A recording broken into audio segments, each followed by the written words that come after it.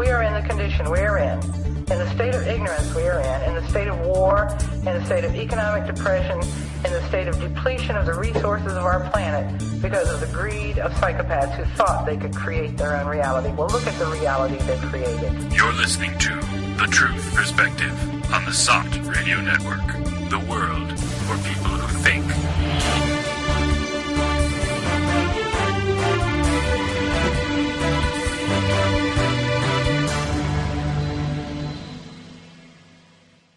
Hello, everyone, and welcome back to The Truth Perspective.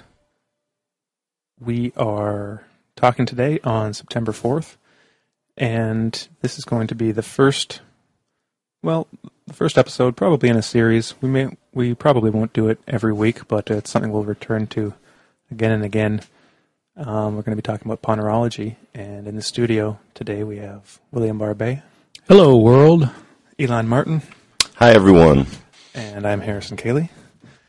And I think one of the reasons we wanted to do this, besides having just started rereading the book, is that it is kind of a notoriously difficult book. So we figured, what the heck, why not just go through it chapter by chapter and talk about some of the most important points in it. And when speaking, it's easier to get points across in short sentences without a whole lot of big words, kind of. So we'll be trying to do that and giving some examples, kind of as a supplement to the book, and hopefully as a little prod to actually read it if you haven't. And then after that, we're going to just talk about some of the usual stuff, get into a few stories, and hopefully Brent will call in with a cop roundup. But to start out, Ponerology, introduction, first chapter of the book. It's probably one of the easiest chapters in the book. But it's very interesting because, having read it now, 10 years after first reading it, you see just how much of the book really is kind of contained in that introduction and what gets introduced in it. And Lobachevsky does this, the way I see it, with three stories. So he basically tells three stories from his past. One when he was a young child, another when he was just about to graduate from university, and another just an anecdote that he heard about a scientist. And he relates these three stories, and the way I see it, kind of giving a background for why he actually wrote the book, what prepared him to write the book, what inspired him, the events in his life that inspired him to actually do the research to write the book, and also why it's important, and why it's a book that needed to be written and needs to be read, ideally by a very large portion of the human race. We'll see if we ever get there. But any thoughts on that? Yeah, it seems that Lobachevsky was very much a product of his time. He was, as you mentioned, Harrison, he was kind of these stories that he relates are personal and convey an experience or experiences that he's had in university as a child that compelled him to search further into the origins of evil. You could argue that he is, and his study of evil is as much a product of his environment and the political situation at the time, which was Poland in, I believe it was the late 40s, as something that was intrinsic to his being, a curiosity, a questioning, a moral, having a value for morals and higher ethics and standards for human beings. So out of this time and place, and I think what is intrinsic to who he was as a person, came this incredibly profound and necessary investigation into macro-social evil. Well, maybe let's get into those three stories, because the first one that he tells is of being in school. I think it was the year before graduation, and all of a sudden, well, the communists take over, and all of a sudden this new professor comes into the university. There was a bit of backstory in other chapters about what was going on, how a lot of the professors were fired. So, new guys were brought in. Basically, the education system became this kind of state-run, party-run system. And this new professor who came in, there were the important traits about this guy were that he was ostensibly a scientist. I mean, he was teaching these students almost graduated in psychology, but they were pretty much just indoctrination lectures. And this guy himself had no scientific background. There was even rumors that he hadn't even finished high school, and so he came in every week and delivered this lecture to them, where it was obvious to Lobachevsky and some of his friends that this guy was obviously, there was something wrong with this guy. He wasn't a normal human being, and he wasn't a scientist. He would treat them with contempt and mix in science with just these random, unscientific ideas, just kind of fantasy notions that didn't really have any scientific backing to them. He was just basically spouting pseudoscience, or not even science, and displayed no capacity for critical thought. So he was just presenting these ideas as if they were, God's truth, except being a communist atheist, he wouldn't have called it that. And something seemed very wrong to Lobachevsky, and of course, it was like a violation. They felt, here's this guy coming in, all of a sudden you feel this pressure to conform and to accept what this guy was saying, even though all these students had been trained for all these previous years to think critically, and naturally they rejected all of this. Except there's two aspects to this. One is the figure of the professor himself, but the other is the reaction of the students themselves. And this proved to be a big, one of the key points that would inspire his further research, and part of the phenomenon itself, this idea of a pathocratic system, or a pathological social political system. And that was that even if he and a lot of his friends just saw right through it, and it even seemed crazy to them, like, how could anyone actually believe this? It's ludicrous. He found that certain of their colleagues, their peers, totally bought into it. And so he describes it as if, some of these people who previously you could have a kind-hearted and critical discussion with, totally changed. Not only did they join the party, but they would no longer respond to what he calls, I think, benevolent or critical discussion, or counters to their points. They became zealots or fanatics to an extent. And so this puzzled Lobachevsky and his friends, and so they tried to figure out what was going on. They're like, well, what's the common similarity between all these people? And it wasn't intelligence. If anything, they were maybe a little bit lower in intelligence or talent, at their university studies or in general, but they came from aristocratic families, religious families, totally different backgrounds and social statuses. So that wasn't what was going on, and the fact that they couldn't find any common denominator among these people made them think, okay, well, this has to reside somewhere deeper, at a kind of biopsychological level. And there's something about these people that makes them this way, in addition to other factors. So that was the initial impetus for engaging in this study, to find out, first of all, like, what's up with this psychopath that they've put in as the new professor, and how does this work on the normal people? So it actually led to a few positive things, this experience. First of all, this guy, this lunatic professor, was actually the inspiration for this book. So without this nut job, we wouldn't have Ponerology. So I guess we can, if we could find his grave, maybe we could go and put some dead roses on it or something. but not only was there that, there was also the fact that this experience led to a period of like self-study for Lobachevsky and his peers. You're thrown into this environment, and it caused, first of all, it caused cognitive dissonance. It was a form of suffering. I mean, they didn't enjoy it. They were forced to picture 1984, like the experience of the main character in that novel, and being forced to go to indoctrination lectures or party meetings, and being forced to pretend that you believe something that you don't. And not only that, but to believe something that goes against all of your previous values, the things that you think are important.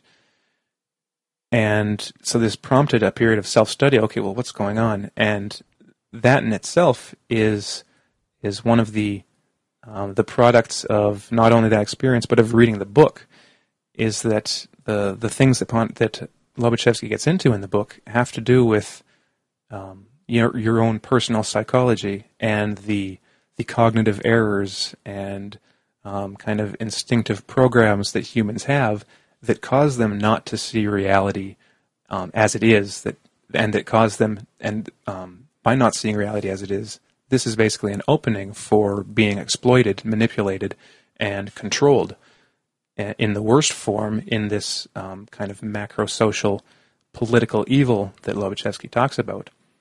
So by reading the book, you actually are forced to look at yourself and do a little bit of self-analysis on your own mind, the way you take in information, the way you form beliefs or opinions, and then you have to ask yourself, well, are these valid? What am I missing in the big picture of how I see the world and how I see myself?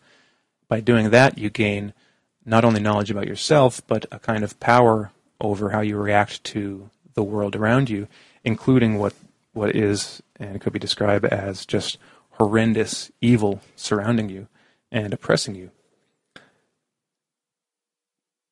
And so there's that. There's also... Well, Harrison, I would just comment on a few of those points. I think what Lobachevsky realized also was that there was this kind of imposition of irrationality that he and his fellow students were experiencing. It's as though there were a kind of emotional button pushing, where you were being conditioned to think, react, respond emotionally. And this was repeated lecture after lecture after lecture as a form of brainwashing, or at the very least, if you don't want to go to that extreme, you can say that it was a kind of a damage being inflicted on the critical faculties of these students. This reminded me in an offhanded way of an experience I once had in an office I worked in. I had a meeting with the boss, who could be a very nice guy at some times, and also extremely irrational and emotional. And one day we had a meeting for about 3 hours where he spoke at length with very little input from the rest of us. And after the meeting, I turned to someone and I asked, half sincerely, but half also realizing that what we heard wasn't exactly coherent. And I asked my coworker, do you understand what he just said? And she turned to me very nonchalantly and said, no.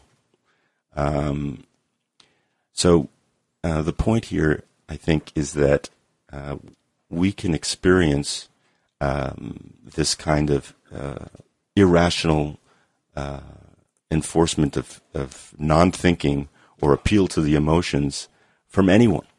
And it's one of the other points in political ponerology that really drives home how important it is to be self-aware and to and to deeply consider, who is talking to you and why.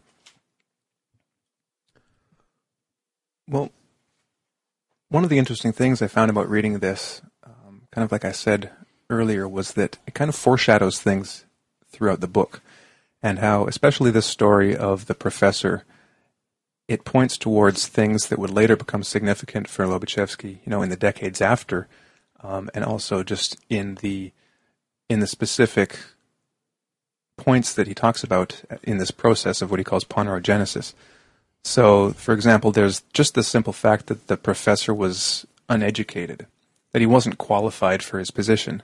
I mean, he was qualified in terms of his, propaganda level and his membership party, but when it comes down to it, like the actual kind of requirements for being a professor, for teaching students, he lacked the credentials and he lacked the actual ability.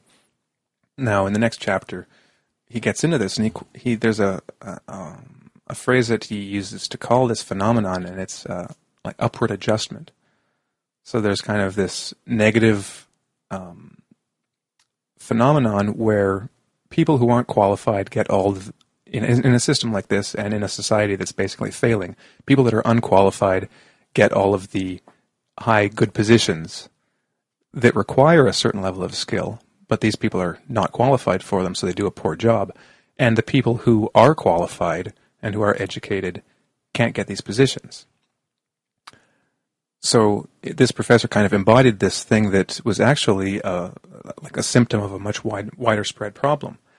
And I think we can see that in, at least in Western culture today, maybe not to, maybe not 100%. So it's not like every qualified person can't get a good job and all positions are held by unqualified people, but you can certainly see the trend. Like, just look at the number of people with, university degrees and doctors, especially, I know a few from other countries who have come over to either Canada or the U.S. and who can't get a position, end up working at McDonald's or something or in a factory. And this was the case with Lobachevsky himself in the 80s when he came to the States and couldn't get a job in his profession, so he ended up doing factory work. And it works like this for a purpose, and that's because the people, as you find out later in the book, like the people that make up the new kind of ruling class in a pathocracy are pretty much all, they pretty much all have a personality disorder of some sort. And there's only a certain number of people in any population that have these personality disorders. So let's say, Lobachevsky gives a number of 6%. So you take that 6%. Well, now, what percentage of those people are actually going to be these educated, qualified people? Well, there's a very tiny percentage, if any, of these people are actually fit for these types of positions. So naturally, in this kind of system, you won't get people who are qualified to be in any of these positions actually get them. You have these stupid, pathological jerks, to use just a common phrase, that get in these positions, and that phenomenon itself, it provides this kind of, it makes an environment that is not, how to put it, doesn't lead to any kind of fulfilling life. So if you are, qualified and talented, and you can't get a position, and you're forced to work at a job that doesn't fulfill your full potential, you're going to feel depressed. You're going to feel like, what's the point? And you're not going to do a good job. In fact, you're going to do a worse job than you would have in a job that was more suited to your talents and capabilities. So there's that, and there's also this the fact that at first, Lobachevsky and his friends were just hit with this. It's like it just came out of nowhere. Well, what's going on? Who is this guy, and why are some of our friends kind of getting taken in by him? And he called it, at the time, he called it a transpersonification process. Like, it was as if these people's personalities just changed overnight. And there's a really good kind of case study in this, an example in Sebastian Haffner's Defying Hitler, where he describes this, the people that he used to be friends with, all of a sudden, it's like their opinions changed. They became these, fascist fanatics, and, there was nothing he could say to them. was nothing he could do to change their minds. It was just like this total change in their personality. So this led Lobachevsky, down the path of, research and eventually coming to a few different conclusions, two of which were regarding the people that were taken in by this. And the first is that it wasn't necessarily a transpersonification process for a lot of these people. These were people who had these existing personality disorders. They were psychopaths of some sort. And it was essentially just, that was the opportunity then for them to take off their masks. So it's like these were the people they were the whole time. It's like they just never had the opportunity to kind of find their own team, so to say, and take the mask off and just be like, okay, well, this is who I am, and, I'm not rational, and I'm not a very nice guy, and, I was just deceiving you the whole time. Not that they actually said that. But the other one was that a lot of these people, he describes it as a temporary phenomenon, as a result of what he called psychopathological induction. Now, if you think about induction, like induction is a psychological world. Like if you think about hypnotic induction, like when you're hypnotized, he's basically describing a form of mind control, brainwashing. It's like these people are basically hypnotized or spellbinded into this state. There's something about them, something about their psychology that makes them susceptible, but they're not psychopaths. They're not totally reprehensible people, but they become a victim to this, to whatever the professor is kind of putting out there. And that leads to the third conclusion, is that the professor, this is something that Lobachevsky only realized years later, was that the professor actually knew what he was doing. And he was consciously using these techniques to fish out the amenable individuals. He basically knew, in this crowd, I know that by speaking in this way and saying these certain things, by acting in this way, behaving in this way, I'm going to find the people who are basically susceptible to this kind of, mind programming, brainwashing, this hypnotic technique, and I'm going to find the people that are like me. But the downside of that is Lobachevsky points out that he was, probably disappointed with the numbers. He thought he'd get a lot more of them. But the main point being that this guy knew exactly what he was doing, and it was a conscious technique. So he knew that he could go into this classroom and just by behaving in a certain way, pick out, or not only pick out individuals, but get these people to basically volunteer to join his party, join his movement. And that's the way that this works. It's like this strange kind of magnetism, like iron filings, on a page with a magnet. You just hover the magnet over, and boom, the iron filings come out of the woodwork. And that's what that's the way I see the phenomenon that Lobachevsky is describing here. And you can also argue that the professor knew that with the sheer force of his personality and in his position of power, that he was going to be cowing, even if there wasn't that large a percentage of people who took his side vehemently, that there would be a certain number of authoritarian followers or individuals who were so browbeat, so oppressed by his talks, or enamored, or enamored, that they, that they would offer little to no resistance and go along with the crowd, the social proof.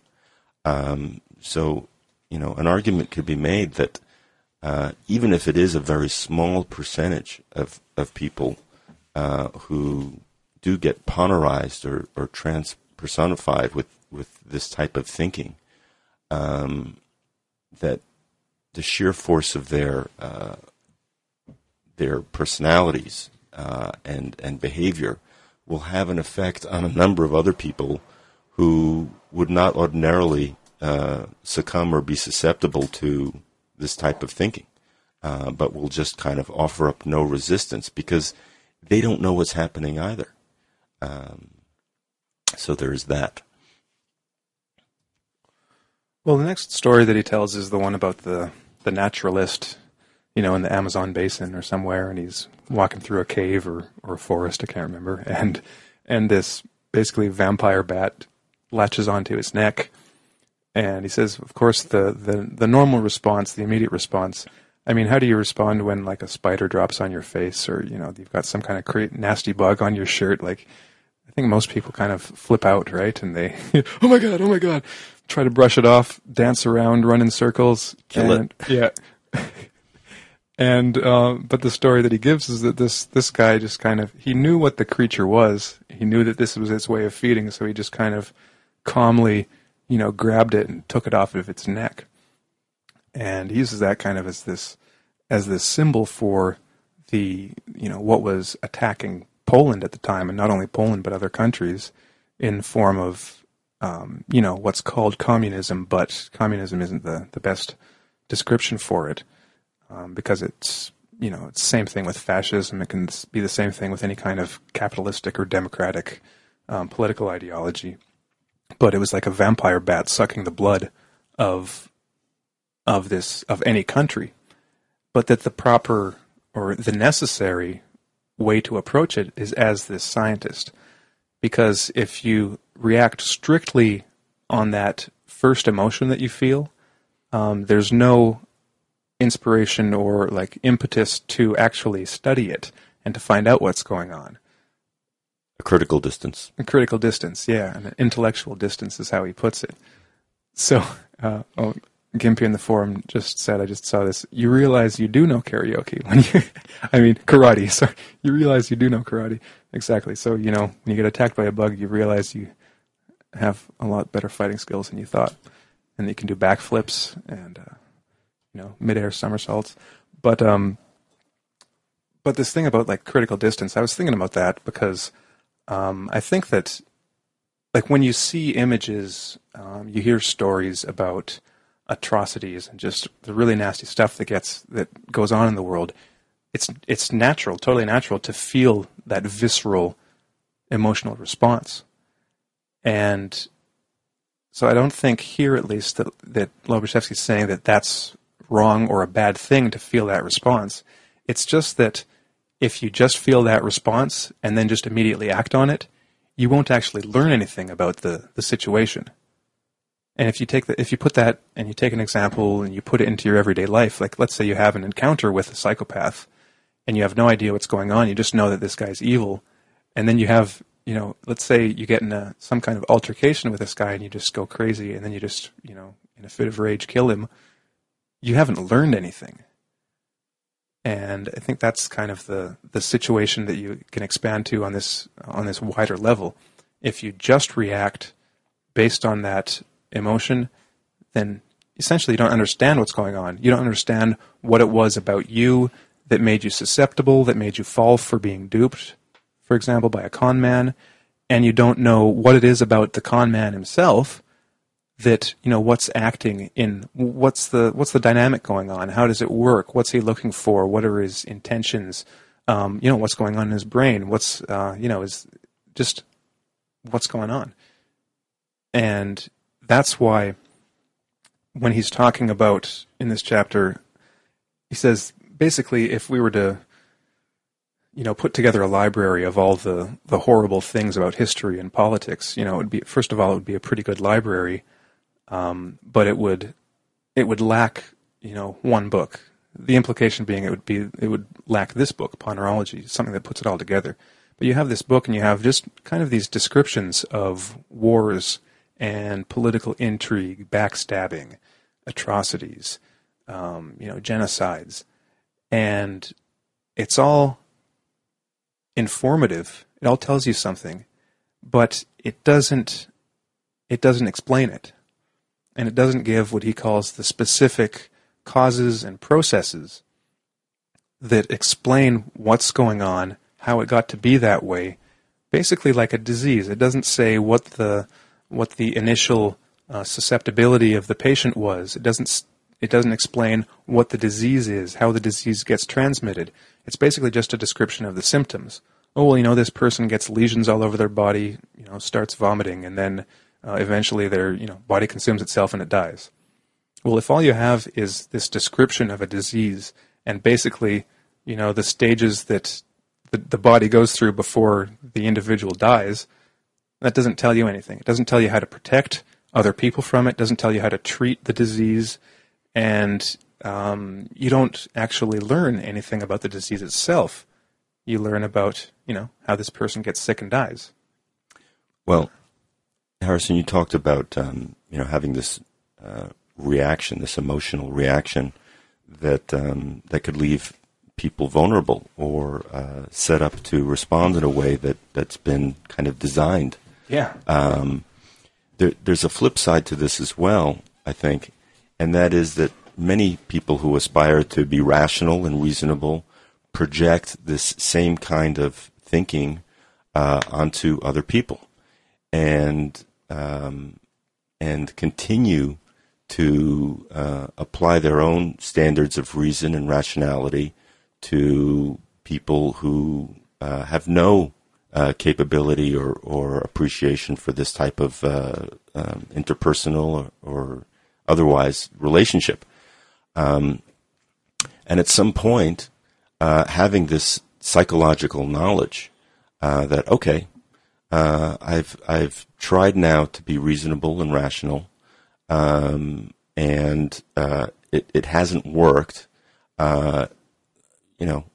What this material enables one to do, I think, is to at least be open to the possibility that what you're dealing with cannot be reasoned with. You can't apply rational standards to an individual who has none, and coming to accept that reality, which is why this is so important, that there is a reality to individuals who operate very differently from how we would like to operate, how we would like to function, and how we would like to deal with others. Just coming to this acceptance at least affords a person the possibility of behaving more strategically, for understanding what it is they're really up against. And it's from that baseline that we can more successfully navigate our relationships to psychopaths or people who have narcissistic personality disorder, anywhere on that spectrum, either on an interpersonal level or as we try and do on SOT on a kind of macro social level. Well, getting back to one of the first things you said there, it's like it's not just that you can't reason with these people, but that psychopaths, for example, are so knowledgeable in a sense of the way humans work, the way normal humans work, that they understand our emotional reactions and they know how to manipulate them and to use them to their advantage. So it's, if you don't have knowledge like this, and if you don't have self-control and kind of an awareness of your emotions and an ability to maybe contain an emotional reaction, well, they are experts at provoking emotional reactions and getting you to act out the way that you've always acted out and that you naturally act out, in a fit of moral indignation or rage, and it's really a now I've got you, you whatever kind of moment where you can see it in TV shows, in movies, you can see it in politics with the kind of provocations that go on between countries. Mm-hmm. It's like I'm going to push you just far enough till you're feeling, well, this is an outrage. I'm not going to put up with this, and then I'm going to strike back, and that's exactly what they wanted you to do.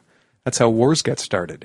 It's like, okay, well, I'm gonna send a few of my people into your country. I'm gonna set up this false flag attack. I'm gonna pretend that you attacked me, or I'm just gonna inch closer and closer until you feel so threatened that you're the first one to throw the punch, and then you're blamed for it, even though you were obviously provoked to do it, and it was intentional. They wanted you to do it as an excuse for them to then, quote, retaliate, out of self-defense. I mean, Israel is a master of that one. When if you would have understood what was going on and understood that you were being provoked, I mean, there's a good scene in Stranger Things about that. You know, the little kid getting provoked by the bully. I mean, it happens on every interpersonal level.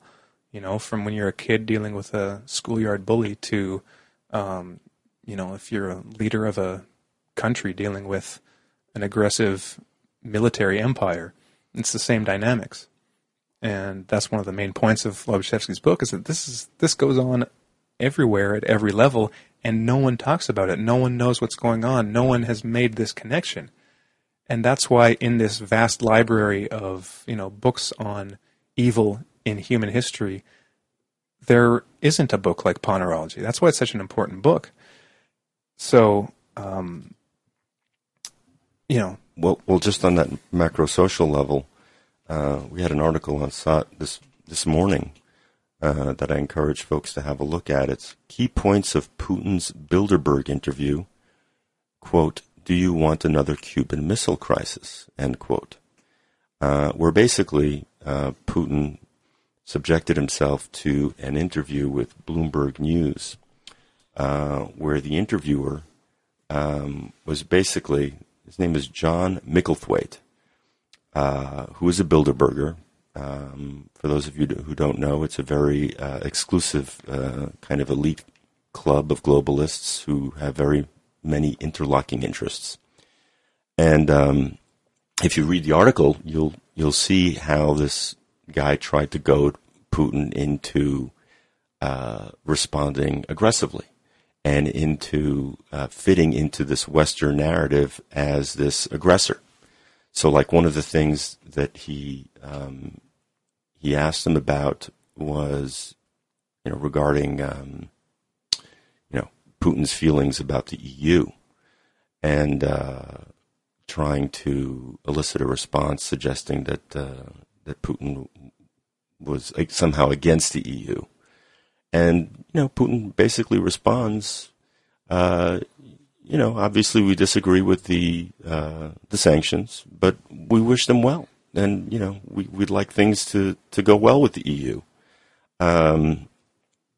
which is not something that makes good copy in Western media these days regarding Putin. So just to bring this point home, it seems as though Putin has psychological knowledge of the people who have deemed him the enemy, and he is forever dodging traps and goadings and these, you know, these kinds of traps that are threatening to make him look bad, and that are threatening to involve Russia into unnecessary conflict. Well, that just reminds me of something I listened to the other day.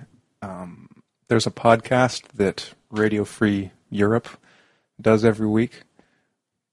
It's called something like The Power Vertical. And I listened to it for the first time just a couple of days ago because, I mean, I go to their site every once in a while. Well, I go to their site every day, actually, it's kind of like a good source for news on Central Asia and the Caucasus. But it's just like, you know, like our listeners probably know, it's a total propaganda outlet. Radio Free Europe used to be an open CIA project, and that's where they got all their money. Now it's just kind of, it's still tied to the CIA, but probably more covertly, but it is run by the American government. So it's this propaganda outlet for Europe, and they cover news all over the world. But I've seen the daily articles that this guy writes, and they're just over the top, like the worst kind of pro-U.S. anti-Russia propaganda that you can get. And listening to this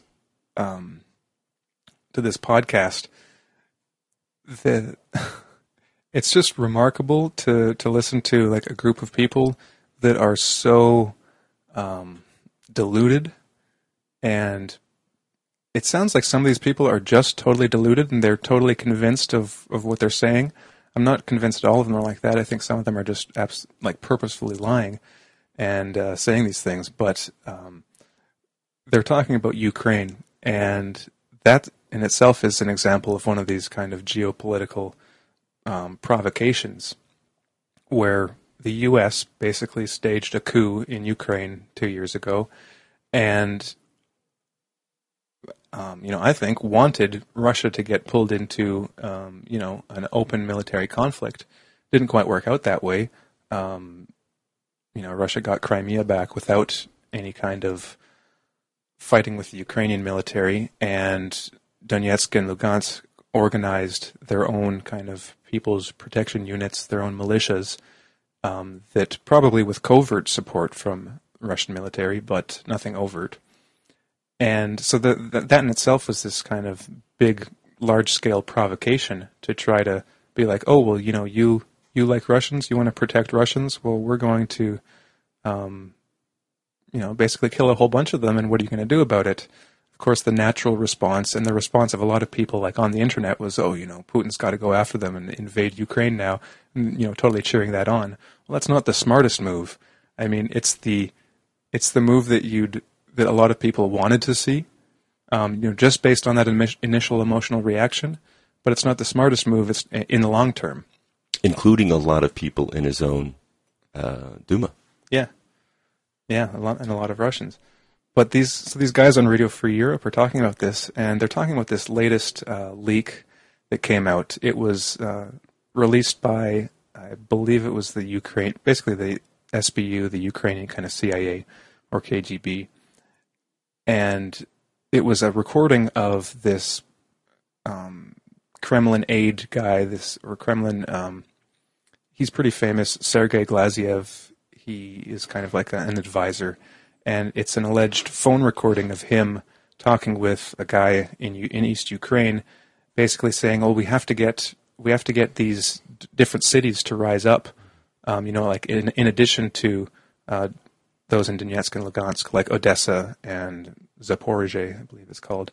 And so it was like this damning phone recording because it shows that early, like in February 2014, before Crimea was even, before they had their referendum and then were annexed by Russia, before this was going on, the Russians were planning these organized, protests and forming these militias and how evil it was.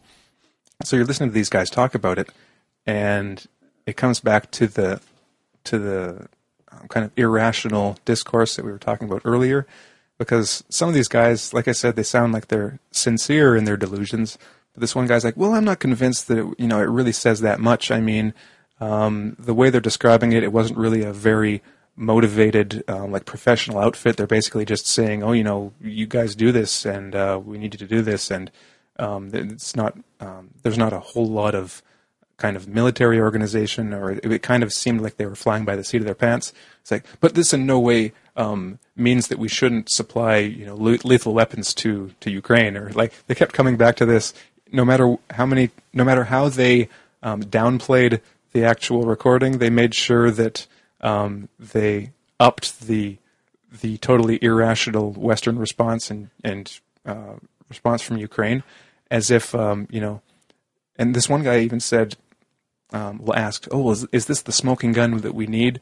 And then the other guy says, "Well, why do we even need a smoking gun?" It's like, we don't even need evidence that Russia was behind the whole, civil war. We already know. And then again, one of the other guys says, "Well, no, I think it's important to have evidence." It's like, okay. Just hearing these people talk, and most of them are British, so they've got just really annoying British accents. Not that British accents are annoying, but these guys have annoying British accents because you can tell they're total jerks. And it's just quite an experience to listen to people like that. And again, it's just this experience, like, what the heck is going on? How does this happen? How can people be so stupid? But not only stupid, like probably like mendacious about it. These people are lying and know they're lying, or at least some of them. And again, so this comes back to Ponerology.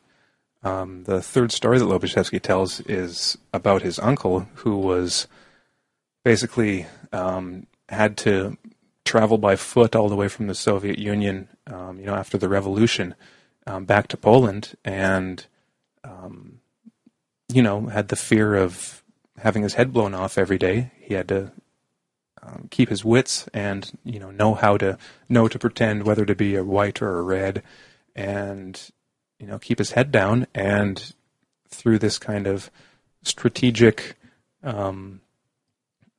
play acting, get back home. And how he was just he had war stories, and he was a broken man because of it. And as a child, he would tell Lobachevsky and the other kids these stories, and they were kind of they're horror stories. They were terrified by them.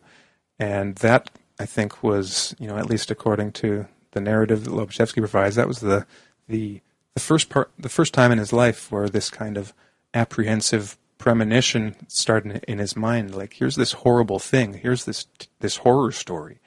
It's like and then it came true. And that prompted the questions in him. Well, why do people lose their sanity? Why do they become mad? Why do they periodically just have this impulse to destroy each other? What's the cause of this? And that's a big question. And incidentally, that was one of the big questions that Gurdjieff had, and that he deals with in his works. And coming back to this idea of the library, it's, well, if you read all these books, if you read all these horror stories about humanity, you still won't understand them. And that's the point that Lobachevsky makes. And he's pretty critical about, the modern sciences as well, in addition to literature. So, he describes the social sciences. He says the main fault of the social sciences is that they eliminate critical standards. Now, critical standards, is basically like, it makes sense when you read the next bit. He says it eliminates critical standards and puts ethics on ice. So when you read something from the social sciences, basically you don't have a moral compass. It's this kind of moral relativism that gets put in the language of sociology, where you no longer have any kind of guide point or measure or value for how to judge what's actually going on. It's just these social forces described in these kind of vague terminology that doesn't get to the heart of the that doesn't get to the heart of the matter. And the same thing with political science. He says political science basically ignores the most essential factors. And I can tell this by reading books. I just read a book on Iran-Contra. Just came out a couple years ago. And it's probably, it's considered one of the best books on Iran-Contra. It's written by the head of, I can't remember the name of it, but some National Security Archives thing where these guys get, collect and archive all kinds of declassified documents and analyze them. And so this book is written based on all the latest FOIA requests and declassified documents, all the testimony from the Iran-Contra hearings and the independent counsel investigation after the scandal that went on for 6-7 years. And within all of that information, you've got diaries kept by all the main players. You've got their daily notes. This is stuff that they denied having when Iran-Contra broke, and that was only discovered and released in the years afterwards. And if you read this book or any other mainstream book, like academic book on politics and things like this, geopolitics, or just the individual players involved, you don't see any mention of what is the most important thing, and that is the psychology of it and the psychopathology. So, you've got these descriptions of Oliver North, and they'll say, okay, yeah, he was he had no, he'd lie all the time. He was kind of this charismatic guy. He'd just make up stories and fly by the seat of his pants and make dumb decisions. So you read these things about him, it's missing the obvious. Well, this guy was and is, or does look like, a psychopath. Now, of course, political scientists will say, we're not qualified to make that kind of judgment. But that's the whole point, is that they may not be qualified, but by nobody saying it, that's the mystery that Lobachevsky calls this phenomenon's primary survival asset. The fact that no one knows about it, and no one talks about it, is the very way that these people get away with what they're doing. It's the way that an Oliver North can get in a position in the National Security Council that, that allows him to get away with just massive crimes. And,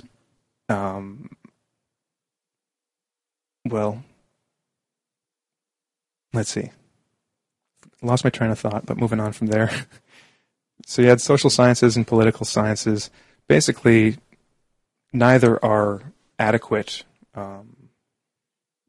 to describe the phenomena, to understand the phenomena that Lobachevsky's talking about. So that's why he says that he calls ponerology a new branch of science. Basically, this is an essential thing for the advancement of science, not only the advancement of science, but protecting humanity from complete collapse and destruction.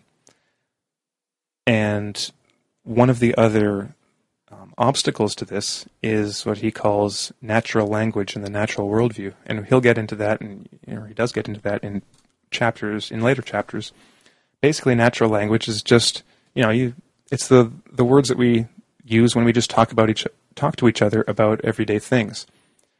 Now, I'd think that a lot of the concepts in the book probably have their, at least, pseudo-facsimile natural language substitutes. Like, so people who have an interaction with a psychopath who don't know what a psychopath is and what psychopathy is, I mean, there are probably words we can use to describe them. Like, some people would just use the word jerk or a snake or a wolf in sheep's clothing. There are these kind of common words that we use, and we kind of know what they mean, but they're not very precise, and they don't really tell us exactly what's going on. Mm-hmm. And the problem is that we have this just natural language that we use that isn't scientific, that has no kind of theory behind it. But when we have these kind of ideas that we've just grown up with and learned from the people around us, we tend to be self-important about them.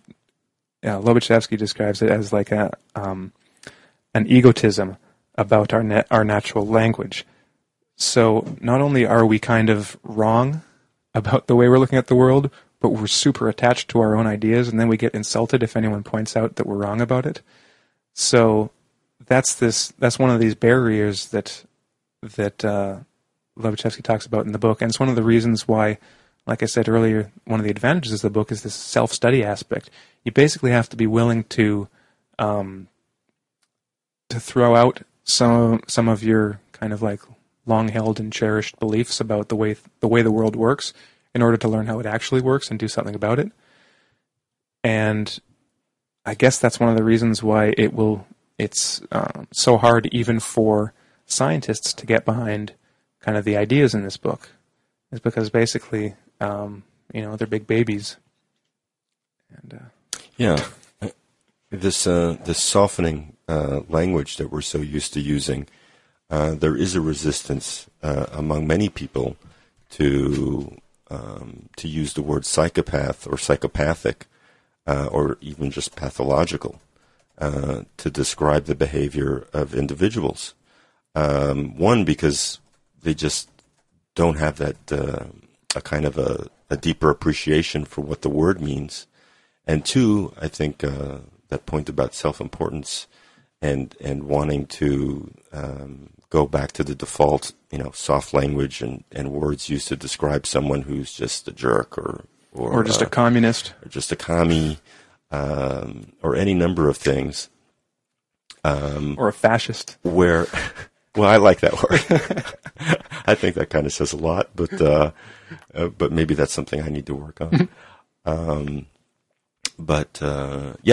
This is this book, I think, helps us to give ourselves permission to call out the behavior of individuals, politicians, people that we interact with, for what they are, and it is calling someone or thinking of someone as psychopathic is strong. It is strong language, but I think what it does, if we're seeing things correctly and objectively, if we have a good criteria with which to make some kind of assessment, even if it's not exact,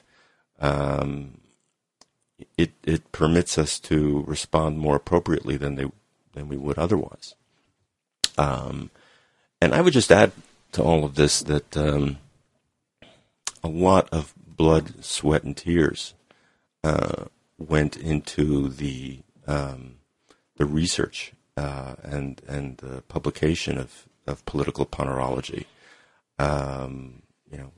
This is decades of work on the part of Lobachevsky and the network that he was in touch with, who were researching this, and I think we honor the suffering and the importance of getting this information out there on the part of Lobachevsky and his colleagues when we study it and when we share it and when we try to apply it to the types of news that we're seeing every day.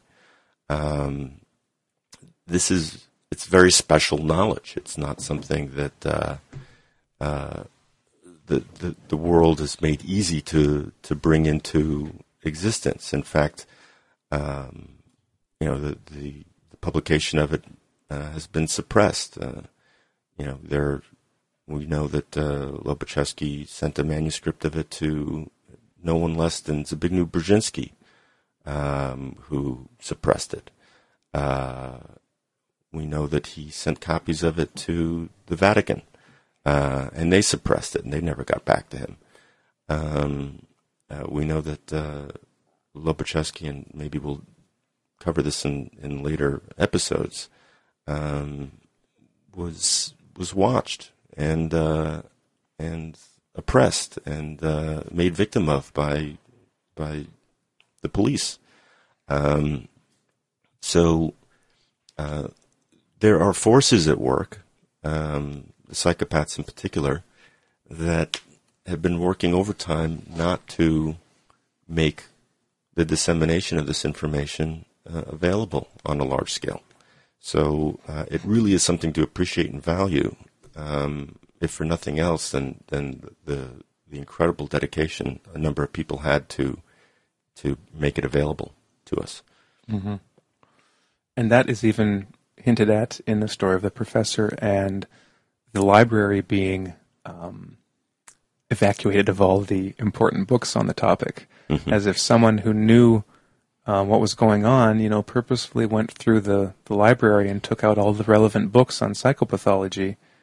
And I can imagine at first it was kind of like, well, how do they know? Why are they getting rid of these books? It became clear later, and it becomes clear later in the book that it is actively suppressed, and that psychopaths basically know that this information about themselves, objective psychological information, is their biggest Achilles heel. It's their biggest weak point. That if people actually knew what was going on and could even just describe what was going on accurately, that in itself would be a huge blow to all of these individuals. And that's why it's so important to muddy the waters and censor. Of course, this day and age, it's harder to totally censor things just because of the mass media and the internet and the connectivity between people all over the world. It's easier to get this information. It's harder to just outright suppress it. I mean, they can't just buy up all the copies of a certain book and burn them, because that book has been scanned and pirated, all over the internet, and you can find it. And it would be a huge news story if all of a sudden this one book, disappeared, because that does happen. Every once in a while, an ex-military or CIA person will write a book with some classified information, and the CIA will block the publication, and it becomes a huge news story. And then in the year afterwards, you find all of the redacted passages online, and people are wondering, why was this redacted? I mean, it becomes publicly accessible. So the way they do it these days is more by muddying the waters with things like, the books by Kevin Dutton and, Tom Sheridan and even John Ronson, who, has some pretty good stuff in his book, but then just some completely off-the-wall, backwards nonsense. And he just made up stuff too. So the people don't get an accurate picture. And you see this every once in a while in articles, like on the, our politicians psychopaths, our president's psychopaths, and then they list JFK up there. It's like these people have no idea what they're talking about, and they just they muddy the waters. First of all, with an example like that, by including obvious non-psychopaths in with the psychopaths to give people a total wrong perception of what's going on. And also about the people that say, oh, well, psychopaths are great and they make great leaders because they don't have the flaws that normal people have that prevent them from making good, tough decisions. They're decisive and fearless. Yeah, which is, again, total nonsense. Again, stuff that we'll be getting into further on. And just one more point on the book itself and why the information in it is so important. And at the end of chapter 1, in this introduction, Lobachevsky says, okay, well, that said, we need some background information. And that's going to be what chapter 2 is about. And this background information, a lot of it will be familiar to psychologists, practicing therapists, people who are familiar with literature and psychopathology. But he says that there will be, certain details that may strike, even professionals as new. And the reason he gives for that is that the book really was written under unique circumstances, and that that Lobachevsky and his colleagues had this, in scientific terms, they had this golden opportunity. It's like being thrown into a brand new ecosystem just teeming with life and new species, where they have this, this great opportunity to study these things which ordinarily, like in another ecosystem, might be not even there or hidden. But here it's like all out in the open, and it's very obvious. And it's like things are thrown into an even stronger relief, so that the picture is clearer and more obvious to someone who's looking for it. So that, that just shows, if you compare, for example, Western psychiatry and like the DSM, the Statistical Manual for Mental Disorders in the U.S., and you compare it to Lobachevsky's actually, there are a lot of differences, but Lobachevsky's is in a lot more detail, and he seems to have a lot more insight into what's going on, and that is because he had this golden opportunity to study these kind of creatures in their natural habitat, where things were a lot more obvious, because the one one of the main points that he alludes to in this first chapter is that the primary factor for this macrosocial disease is the presence of what he calls essential psychopathy, or what we just call psychopaths. But not only that, clinically low-level pathology. So these are people with psychopathologies that are not immediately obvious, that they operate at a low level. And so they can get by in ordinary society without, being, put in mental institutions, because they're not obviously mentally ill. It's this thing that runs underneath the surface, and that comes more and more to the surface as it's permitted in a pathocracy. Now, an example of that that I see is, for example, in groups like ISIS. Because I think that a group like ISIS, it's really a good case study for ponerology, and we'll get into that as we go through the book. But I was reading a couple of studies on kind of the academic world that tries to scientifically study terrorism and so-called radicalization. And so one of the questions they ask is, well, what makes people susceptible? Now, they're essentially trying to answer the question that Lobachevsky answered, but the conclusion they come to is that, well, we have no idea. There's just no criteria. These people don't display any obvious psychopathologies. They come from all different social classes and backgrounds. Some are rich, some are poor, some are highly educated, some have no education, some are religious, some are non-religious. This is exactly what Lobachevsky found. But what they're missing, this gets into the political science aspect again, is that the people doing this research lack the knowledge of these clinically low-level psychopathologies, and I doubt that they're they just don't have the measures to test for these sorts of things.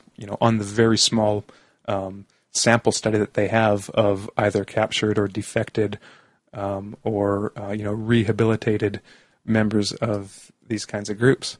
And then, of course, they don't get into any of the kind of higher geopolitical angles and the espionage angles and black operations and things like that, because that's conspiracy theory. But we'll be getting into examples of that sort and all kinds of stuff as we go on. So like I said, or I think I said, we won't necessarily be talking about this every week. We'll come back to it every once in a while and kind of go through the book. Now, if readers want to kind of treat this as an interactive process or like a book club kind of thing, feel free to read along. And if you have any questions, to have them ready for the next time we do a show like this. I know that, for example, Tom had a question in the forum or in the chat about the instinctive substratum. So we'll actually be talking about that the next time we come around to an episode like this. But that is, I think that's enough for our little commentary on the introduction, Chapter 1 to Polyneurology. Mm-hmm. Hope you got something out of it, and we'll be coming back to that. Anything else on that, or should we move on? Well, there was an interesting article on SOT earlier this week, which was very, very illustrative of some of the things we talked about in Lobachevsky's experience at the university. The name of the article is Principal of Chicago's #1 rated school writes scathing resignation letter to Mayor Rahm Emanuel, rebukes ideological and politically driven policies. So basically, this principal of the Blaine Elementary School in Chicago, his name is Troy Anthony LaRaviere. He was made principal of the school back in 2010. He said he would bring this 6th-ranked school to the top of the list. And what he would be doing was using empirical evidence to support the school practices he and his fellow educators applied to the students. Scandalous. Yeah. So basically, this is a serious educator. He's been around for a number of years. He knows what he's doing. He knows what works. But the Chicago public schools began to criticize him for what he was doing, even though his methods were tried and true, and he did bring his school up to a #1 ranking. But he had been battling the public schools for years, and was threatened with being fired for speaking out against the types of policies that the politically run school system was trying to enforce on him. So he took matters into his own hands, and he preemptively resigned his position in protest of all of this bullshit that he was coming across. And just wanted to read a couple of passages from his letter, which, again, illustrate what we were discussing earlier quite well. He writes, behind the significant accomplishments are a series of basic concepts based on empirical evidence regarding effective school practices and thoughtful consideration of how we might apply those practices at Blaine. One fundamental element of improving the school was ending selective access to advanced curriculum. When I arrived, less than 30% of students had access to it. Today, more than 90% have access. So what he was basically saying was that, he had a system of making higher levels of curriculum and study available to inner city kids. He goes on. As is the case with most CPS schools, Chicago schools, Blaine has a talented, hard-working staff.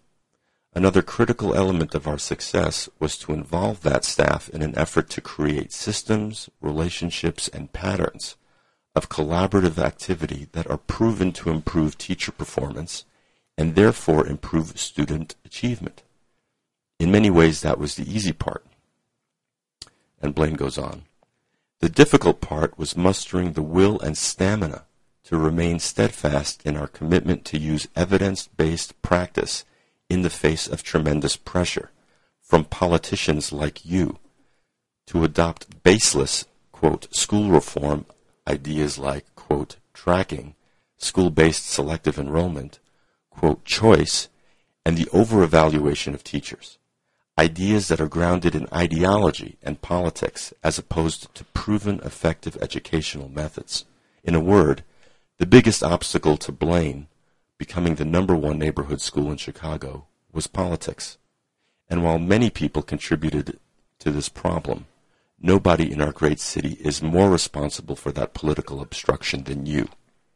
So here in a public letter to an established publication that spoke of education, this principal, Troy LaRiviere, is addressing Rahm Emanuel, who we've discussed on previous shows, the mayor of Chicago, for basically imposing these kind of political policies that have no grounding in what actually works in education. And the principal goes on, he says, accordingly, in the summer of 2013, I began efforts to ensure that the residents of our city understood the negative consequences of your administration's backward and reckless management of our school district. I did so for the following reasons. Decisions by you and the board you appointed and completely controlled had damaging consequences for our school system. Although your board was unelected and therefore unaccountable to the residents of Chicago, you were indeed elected and could be held accountable. As a public servant, it was my responsibility to ensure the public understood the negative consequences of your school-related decision-making so they can hold you and your board accountable. So for the next 3 years, I consistently and publicly advocated for credible evidence-based education policies. This, in turn, made me also be a consistent public critic of the ideological and politically driven policies coming out of your office and implemented by your hand-picked board. In closing, should you ever decide to prioritize learning over the profits of your campaign donors, feel free to reach out to me and the principals I was elected to represent. We have an abundance of ideas for improving the system for the students we serve. In the meantime, we will continue in our efforts to vigorously advocate for the kind of effective, evidence-based education policies and practices that your office does its best to ignore and suppress. So basically, this principal was seeing Ponerization in action, headed by Rahm Emanuel, who, as the mayor of Chicago, we know has done a number of egregious things in his leadership role. He has overseen Homan Square, which is this black site where people are kept for days on end without any legal counsel. People have been tortured at this place. There was the story of Laquan McDonald late last fall, where the police had video of a shooting where they killed an innocent young black man. So Rahm Emanuel, who was also formerly part of Obama's staff, I think he was the chief of staff for a couple of years early on in the Obama administration, and also held a key position with the Clintons. This guy is, I dare say, psychopathic in his administration of being the mayor of Chicago. And it wasn't only affecting the police force. He's also had his hand in trying to suppress the level of education in Chicago. So I just thought that was an interesting story. And just as an aside, Emmanuel's father was basically part of I think it was one of the terrorist organizations in Israel during its establishment, who was known for murdering British soldiers and bombing buses. He was also part of a gang that assassinated a Swedish leader who was trying to bring together the Israeli and Palestinian politicians in trying to create some kind of agreeable situation there. So, it runs in the family, so to say.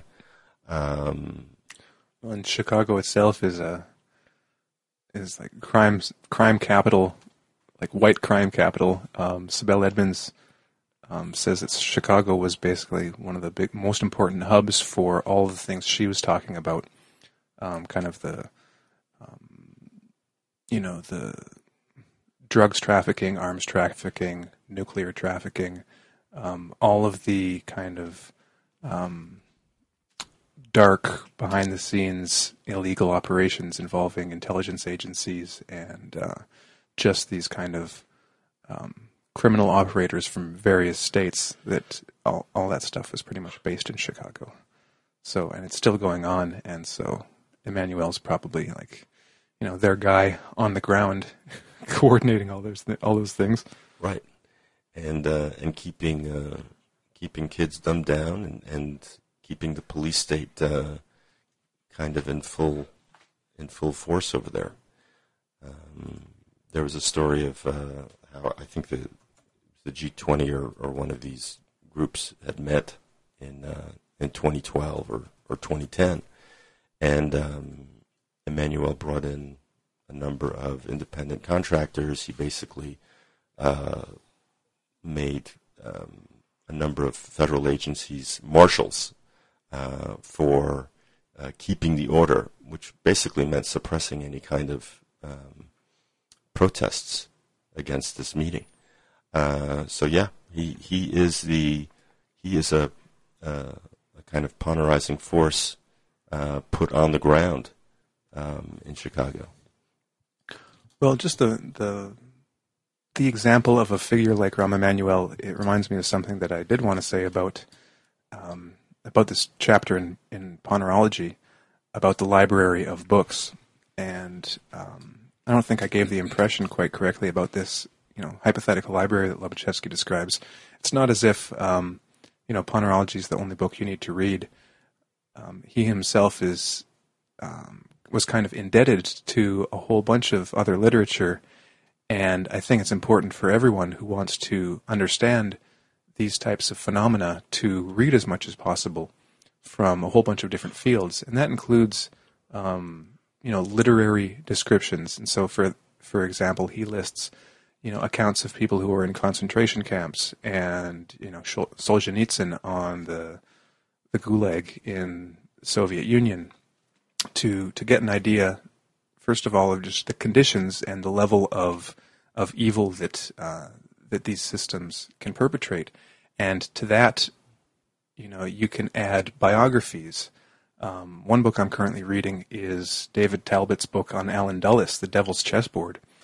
And I'm only about a quarter of the way through, and already, even though it has the flaws of any kind of literary or political book like Lobachevsky describes, once you have the information from Ponerology, then you can read other books with a new frame of mind and see what's going on.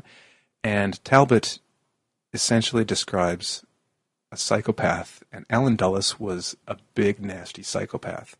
And you think about it, he was head of the CIA. He was intimately involved in all sorts of, creation of the CIA, OSS before then, all kinds of black operations, and the entire kind of Cold War, anti-communist, anti-Russian, anti-Soviet Union kind of meme or propaganda line at the time, and not only propaganda but actually involving actual black operations or military engagements, coup d'état, coups all over the world. And so if you read biographies, you can get an idea of who these people were and kind of place them in this kind of this wider picture. So Dulles, for example, first of all, the big shocker, which I really didn't know in detail, but he really was a fascist, and I use that word kind of half jokingly, but he was friends with a whole bunch of Nazis, before and during the war, and I knew he was kind of involved in Project Paperclip, but I had no idea just how involved he was, and that he basically fought to protect his Nazi friends after the war, make sure they had safe passage, made sure as many of them as possible got out, and avoided the Nuremberg trials. And just it's amazing to read what this guy was like, and even the descriptions of him in his interpersonal life from his wife and his mistress, and I believe it was one of his mistresses over in Europe when he was doing all this spy work, who said she told a story about him. I'm just going to read one paragraph because it's kind of telling, and it's just one in a series of anecdotes about just how evil this guy was. So this lady's name was Mary Bancroft, and so Talbot writes, but even the sophisticated Mary found herself unnerved by one of her conversations with Dulles. She had observed that, despite his cunning reputation, Allen always seemed so open and trusting, even with people about whom he clearly harbored suspicions, or whom he actually had the goods on, in quotes. As he listened to Mary, Dulles grinned. Quote, I like to watch the little mice sniffing at the cheese just before they venture into the little trap, he told her. I like to see their expressions when it snaps shut, breaking their little necks. So this is how he was describing just pretty much everyone that he dealt with on a daily basis. That he might appear open and charming and trusting, but he was really just watching them, waiting for their necks to be snapped. And sometimes quite literally. I mean, Dulles was involved in all kinds of nasty stuff. And he would destroy people's lives. Even people that had considered him as his friends. If they were placed in a certain position that would be convenient for him, he would totally throw them under the bus. He did this to an entire family and accused them of, he spread the rumor that they were basically spying on behalf of the U.S. for in these communist countries, which was totally untrue.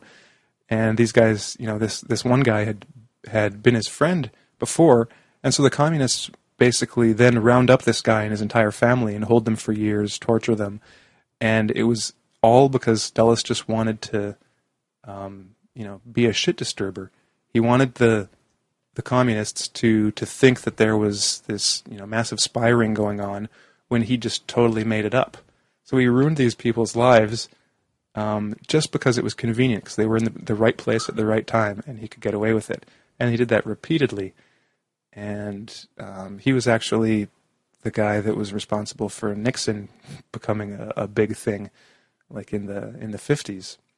So Nixon was Dulles's little, how'd you put it? Pet project. Yeah, pet project. But there's all kinds of stuff in this book. It's pretty good. I'd recommend it. But maybe we can move on to some news. What's going on, William?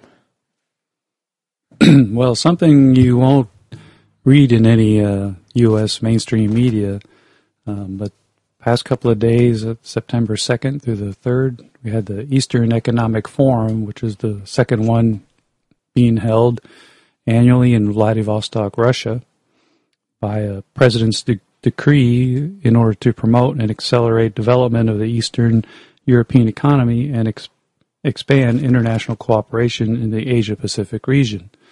And there's about 3,300 attendees that showed up, and they had more than 200 agreements that came out to about $26 billion worth of projects. I thought that was pretty fascinating that the U.S. had just expanded the sanctions against Russia, but Russia decided not to retaliate with sanctions. So here we see a little another maneuver where, well, okay, you want to sanction us, we'll just create markets in other areas to the west of the U.S. And it's a pretty bold move. He had an opening address where he covered a lot of ground, including the digital economy. He wants to open that up and make it more common space to do transactions. Trying to stabilize energy prices with the Asia Pacific, and build up the Far East infrastructure. Of course, he puts a little dig to the IMF on that for nations that could submit more money to help with this infrastructure aren't. He wants it to be more fair and balanced. He wants a Seoul to Moscow transport cooperation, which it's kind of interesting because you got to go through North Korea to get this kind of a transportation. He wants Russia, Japan to be natural partners in economic and regional security spheres. He brought up the issue of Crimea territory. He's saying that is historically closed. No sense arguing or making fuss about it. It's a done deal. Quit talking about it. Russia is going to try to return North Korea to the path of negotiations. So it's not only economics, but he's getting into some political stuff too. And he reiterates that the Minsk agreements should be fully implemented without any restrictions. And Russia is ready for full cooperation with Washington, but wants interests respected. But yeah, it's pretty strong stuff and a lot of something that you won't hear here in the U.S., but I thought it was quite fascinating to see this come about.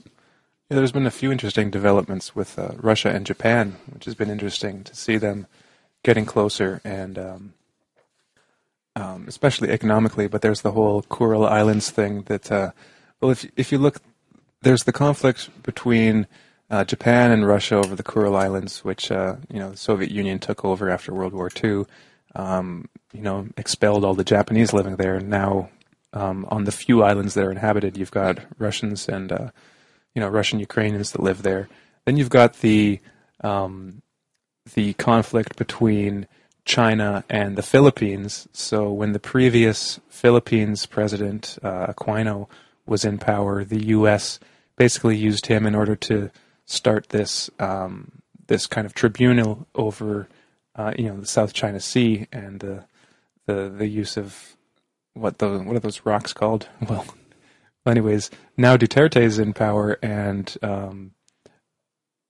it's like the U.S. has set up these conflicts, and the actual people living in these regions, like Russia, Japan, China, the Philippines, they're like, well, it's not really that big a deal. We can get around it. I mean, even with the Kuril Islands, I mean, it's presented as this huge kind of point of contention between Japan and Russia, when they've been getting along just fine for several years. I mean, yeah, it is officially the Japanese want them, the Russians have them, and Russia won't give them back, and blah blah blah. But they agree over like fishing rights and use of the sea passages, and same with China and the Philippines, where Duterte hasn't made a big deal out of it. He hasn't really made, as far as I know, any big statements about the Hague ruling on this controversy. And China and the Philippines just still kind of get along. So it's like the U.S. is kind of trying to manipulate these fracture points, but they're doing it from so far away, and with so little understanding of the actual people involved, that it doesn't really seem to be having any huge effect, which just suggests to me that they'll only try to escalate things even further once they can't make a big deal out of out of these issues. Yeah, they've got some smarter leaders now they're seeing through some of this stuff. So just go away, back off. We can take care of this. Mm-hmm.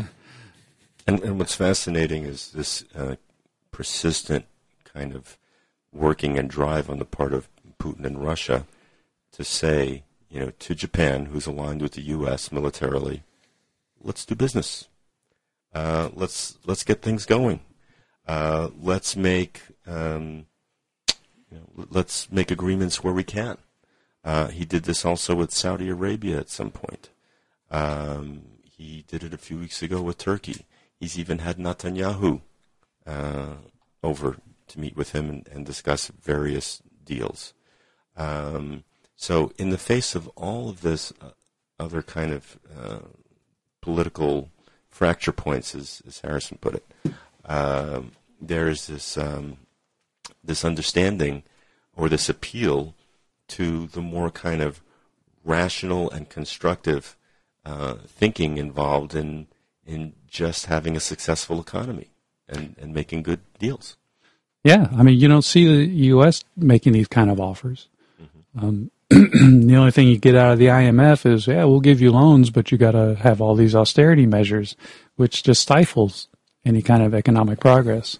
So, everyone's got to look somewhere else. And so they're seeing other countries who are in the same position want to improve their economies and say, well, they got nowhere else to go but to look at Russia and China and make things happen, because it isn't going to happen with the U.S.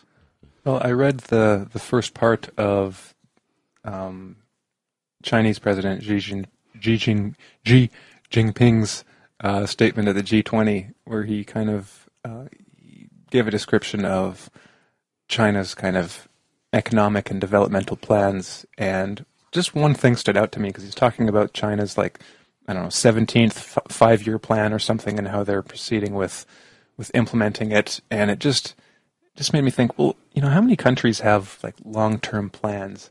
Does the U.S. ever come up with a strategy? Okay, in the next 5 to 10 years, we need to develop these things in certain ways to reach this final goal.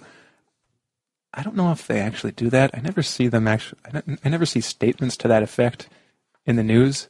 It's like whatever legislation they introduce, it's just like whatever their corporate masters have told them that they want to get done, but they have no kind of long-term planning that will actually benefit ordinary Americans. Right. It's we maximize profits and we screw the other guy.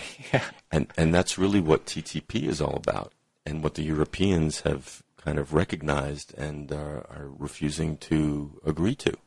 As it looks like this trade agreement, which Obama has desperately been pushing because he'd like it to go through before he leaves office, will probably not go through. What the TTP is kind of there for is purely to protect corporate interests, where they have absolutely no responsibility and can't be held accountable for any kind of damaging effects they may have on the people surrounding the factories or the businesses that are created in various places. So Obama's like, and the TTP is basically like, come on guys, this is really good for you, and everybody's looking at the black and white and saying, oh, this is awful. This completely benefits you guys, and on top of it, there's nothing in it for us. But that had to be leaked out. Only certain people could see the actual document. And so there was no transparency at all for any kind of discussion about it, or for the people to even understand what was happening, which is pretty telling in and of itself. Yes. We've discussed this on the show, and there have been articles about it on SOT. Basically, whoever was voting through the TTP in the U.S. and elsewhere had to go into some kind of basement, vaulted, protected office space to read sections of the TTP. Could bring no pen and paper to record or take notes of the information, and for obvious reasons. What about this G20 thing? What's that? Yeah, the G20 is going on right now, and I think it wraps up on Monday. Pretty big shindig going on there in Hangzhou, China. Now, what is the G20? Well, it's a international forum for governments and central bank governors from 20 major economies, and it was founded back in 1999 with the aim of studying and reviewing and promoting high-level discussions of policy issues pertaining to the promotion of international financial stability. So there's 19 members, and the 20th one would be the European Union. You have Argentina, Australia, Brazil, Canada, China, France, Germany, India, Indonesia, Italy, Japan, South Korea, Mexico, Russia, Saudi Arabia, South Africa, Turkey, and the United Kingdom. Now, these countries collectively account for about 85% of the gross world product and 80% of world trade. So it's a pretty big shindig. It's been getting a lot more attention, of course, when they meet than what everything says. So let's see. What's some of the big things that happened during that time? Well, of course, you've got Xi, who made his comments, and I liked one of them. We should turn the G20 group into an action team instead of a talk shop. Because mostly that's what it seems like it is, just a bunch of people getting around, chit-chatting, and you never really see too many results from it. Posing for photos. Yeah, just having a good time. But he gives some pretty good warnings, too. The global economy is being threatened by rising protectionism and risks from highly leveraged financial markets. The global economy has arrived at a crucial juncture, he says. In the face of sluggish demand, volatile financial markets, and feeble trade and investment. Growth drivers from the previous round of technological progress are gradually fading, while a new round of technological and industrial revolution has yet to gain momentum. So we've seen a lot of background stuff going on, too, where people are trying to meet in the sidelines, where you have Obama and Putin trying to meet, and Xi and Erdogan had some meetings, and there's just all kinds of stuff going on, but you don't see anything really coming out of it, especially with Obama and Putin on the Syria thing. There's some back and forth. Oh, we're real close, and then Washington goes, oh, well, no, we're not real close, and so it's going to be fascinating to see what happens on Monday when some more face-to-faces happen. Well, there's some interesting background in Europe going on at this time. In an article on Novorossiya today, one article we carried had this question in its title: "Is war on the horizon as Germany prepares for the worst?" So basically, I think it was about a week and a half ago, maybe 2 weeks ago, the German government basically warned its people to prepare itself. Among other things, they've had doctors receive orders telling them that they must report to a military center in service to the army within a few days, and not to discuss it with anyone. And they were telling citizens to stockpile food and water in the event of an emergency which threatens our existence, quote unquote. The Czech Republic told its citizens to begin preparing for the worst.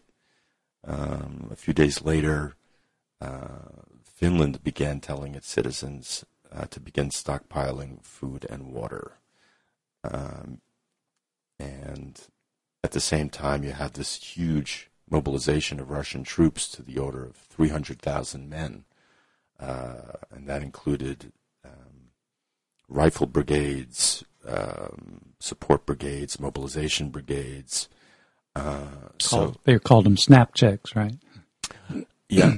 Yeah, but it was huge. But it was huge, and so Crimea was in there too. Yeah, we don't know at this time if how much of this is posturing and bluffing, or how much of all of this points to the very real possibility of major conflict in Eastern Europe and the borders of Russia. Certainly, it's distressing, I think, to hear this announcement on the part of Germany to prepare yourself for, and begin stockpiling stuff. We know Germany is a vassal state of the U.S. We know that that Merkel is pretty much under the thumb of the Obama administration, and has continued her, kind of anti-Russian rhetoric along with the U.S. So we'll see, I think, in the coming weeks whether or not this leads to an actual greater conflict. I doubt it. I think they're just bluffing, huh? trying to scare the people into fear of this mythical Russian invasion. That Russia's going to take over Europe. I doubt it, but we'll see. I don't know. But any other stories before we go to our police state roundup? No? Okay. Where's your warrant? Show me the warrant. Show me the Where's your warrant? You don't need a warrant. Yes, you do.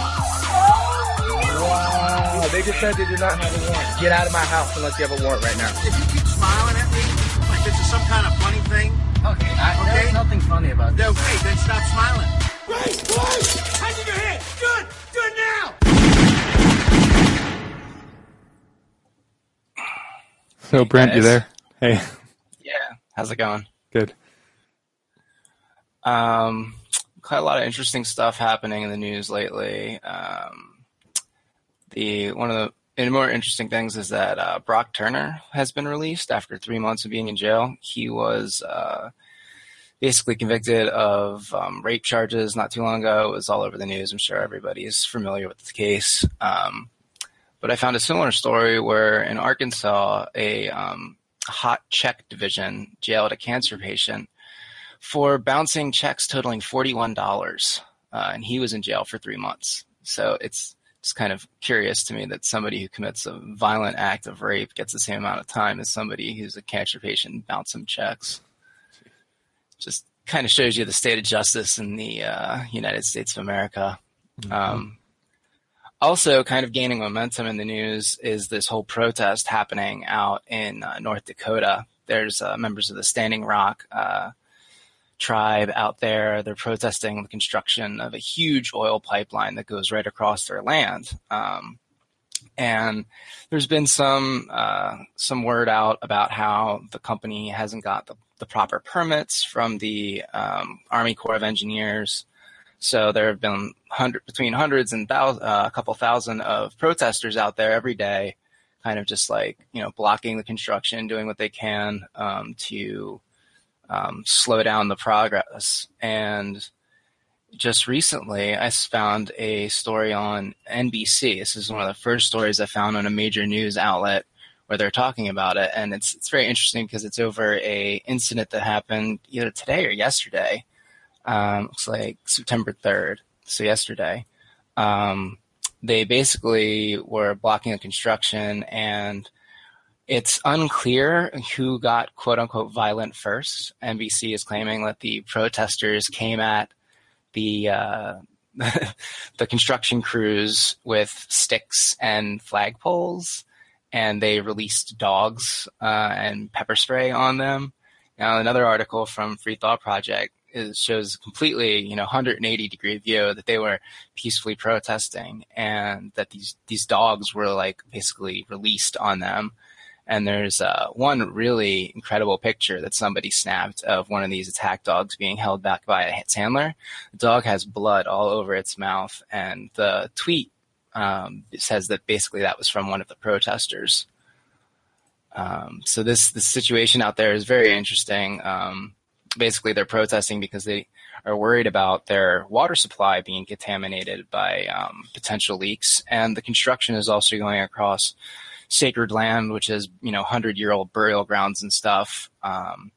They basically already destroyed one huge area, which was a burial ground. Just in one day, they took out a couple 100 years worth of history. So that's still ongoing. You can follow that on Twitter. Also big in the news, this guy Colin Kaepernick. Have you heard about him? Mm-hmm. This has been going around all over Facebook. It's a huge story. Very interestingly, though, there seems to be a lot of ire directed at him for his choice not to stand during the national anthem during, football games. He's a football star. But nobody's really talking about, the reason that he's giving for not standing. He's concerned about police brutality and violence against African Americans. He also came out and basically called both our presidential candidates, or both our mainstream presidential candidates, criminal. And I have not heard anybody discussing that whatsoever. Now, apparently, a police union is threatening to stop working unless the 49ers, quote, take action against Kaepernick. So it's really kind of ridiculous. We ostensibly have this, right to free speech and this right to express ourselves. But it's anytime anybody, with some clout with the public for whatever reason decides to do that, decides to exercise their right, they immediately get this huge firestorm of criticism from the left and from the right, which is really ridiculous. I actually saw a couple tweets from veterans who were supporting him, and they said basically, we didn't. One guy's tweet was something like, we go to war to defend your right to express yourself, not, because of some song. Mm-hmm. And I thought that was interesting. Kaepernick has also pledged to give his first $1 million and just donate it to local communities. Yeah, it says he is basically donating $1 million. Let's see, quote, I am currently working with organizations to be involved in making sure that I'm actively in these communities, as well as donating the first $1 million I make this year to different organizations to help these communities and help these people. So he's not just doing this for attention, he's putting actions behind his words. And it blows my mind that he's been taking such heat from the talking heads on this.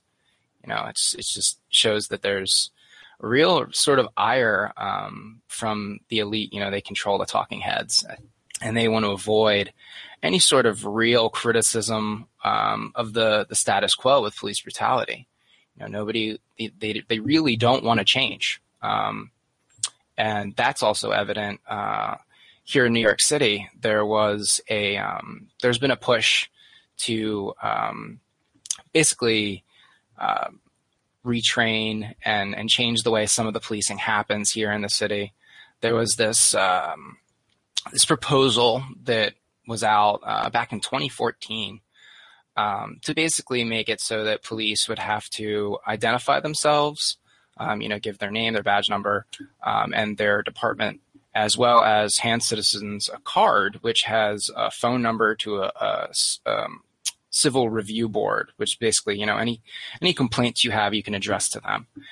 And it's a very, very light kind of thing. We're not talking about disarming the police. We're not talking about scaling back their numbers. We're just talking about, maybe making it a little bit more easy for them to, handle complaints or to make complaints.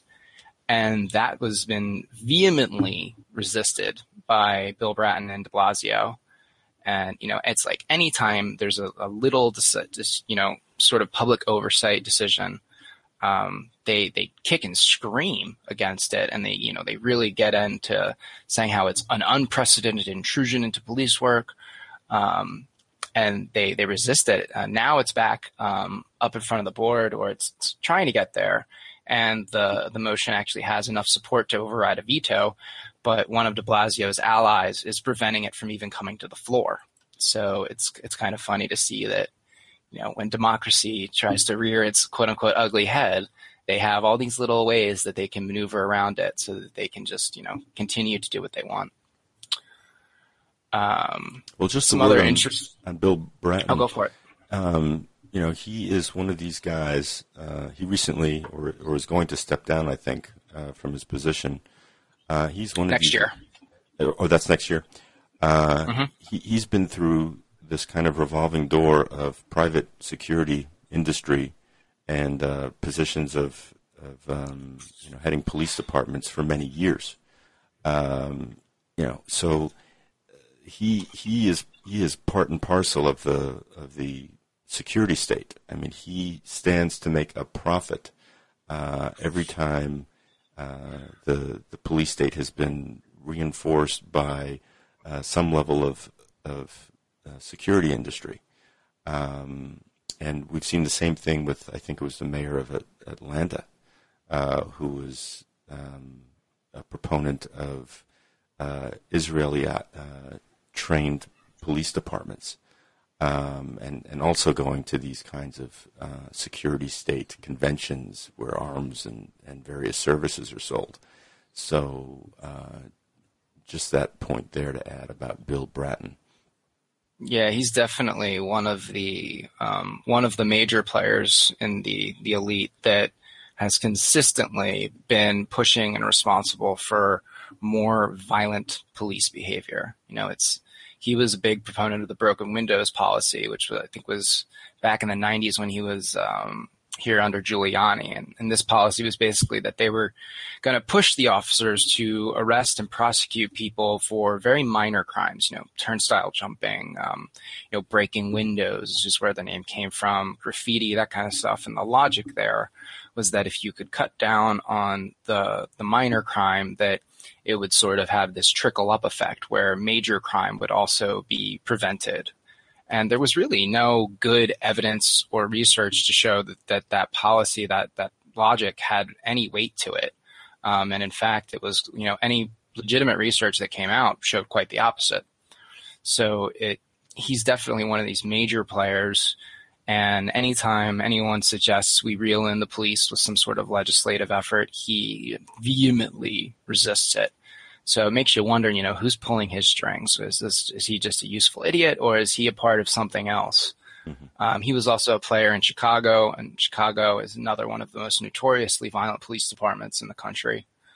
So, it follows this guy around like flies on doggy do. Let's see. So, interesting other stories. There's this one story that we talked about not too long ago, 19-year-old Zachary Hammond. He was killed by this cop in South Carolina. He was, eventually cleared of any wrongdoing. This was about a year ago. But mysteriously and kind of cryptically, his police department decided to fire him over the weekend. His last day will be, looks like on Friday. And the statement that the police chief gave was really vague, citing some sort of personal matter. So it makes you wonder if this guy has done something else that's just not made the headlines. These cops, one thing that I've noticed, a big trend, is that when you have a cop that commits some sort of heinously violent action against a civilian, regardless of circumstance, they tend to pop up again. There's been cops that, they repeatedly do this kind of behavior, and nothing is done to stop them. They're not prosecuted. They're not fired. So it makes me wonder, if he's done something yet again, and now the police chief has just had enough. Maybe he didn't want to deal with the whole controversy, that he had to deal with last year. So just saved himself some trouble. The family in that situation actually received over $2 million settlement from the city. So it really becomes a financial thing. Even though, no amount of money can replace someone's lost child. Some really other interesting stories.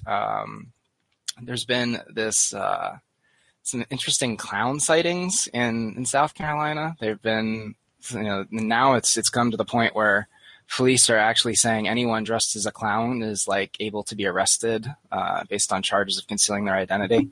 But the interesting part comes from the details of these reports on the clowns is that they're just kind of appearing in places and they're not interacting with people. They're just kind of looking at them, or there was rumor that a group of children reported seeing them and they were trying to be lured in the woods with lasers and cash. So it's really I don't know what to make of this story.